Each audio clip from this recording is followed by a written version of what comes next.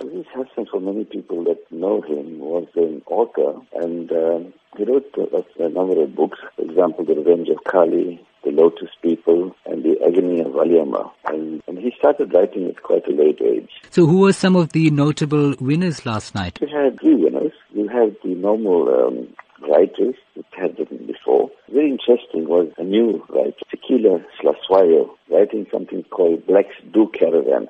The normal story is that caravan is mainly for the white population, but here she actually went to 60 different sites and she wrote a wonderful book called Blacks Do Caravan. So it was a lovely discussion on caravanning around South Africa and what a wonderful country we have. And we went to all the different provinces and had all the sites in this country. It was fantastic. So she was one of the winners. The other winner was The Fault Lines by Joanne McGregor. So those were the two winners. Usually we have one winner, but one couldn't choose between the two, so the judges actually chose both these books and both the authors. And the last one was a new author, debut author, Kanita Hunter. She wrote a diary of a Guji girl.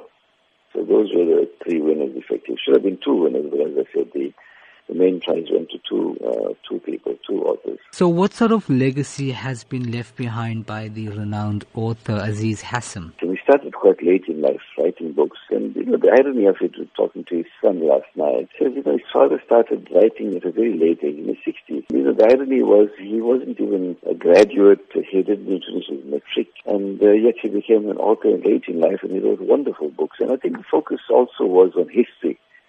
The history, how important history is, and the trials and tribulations of the community.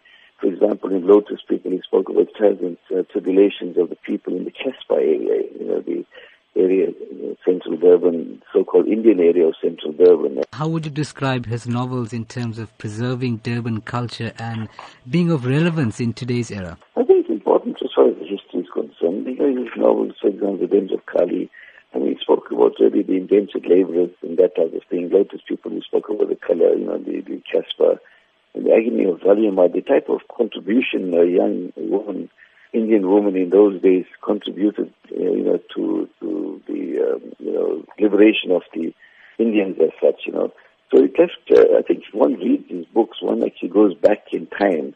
And I think for the youth of today, who really don't understand and know that the type of history we've been through, the type of challenges that the community faced in those old days, the Indian communities,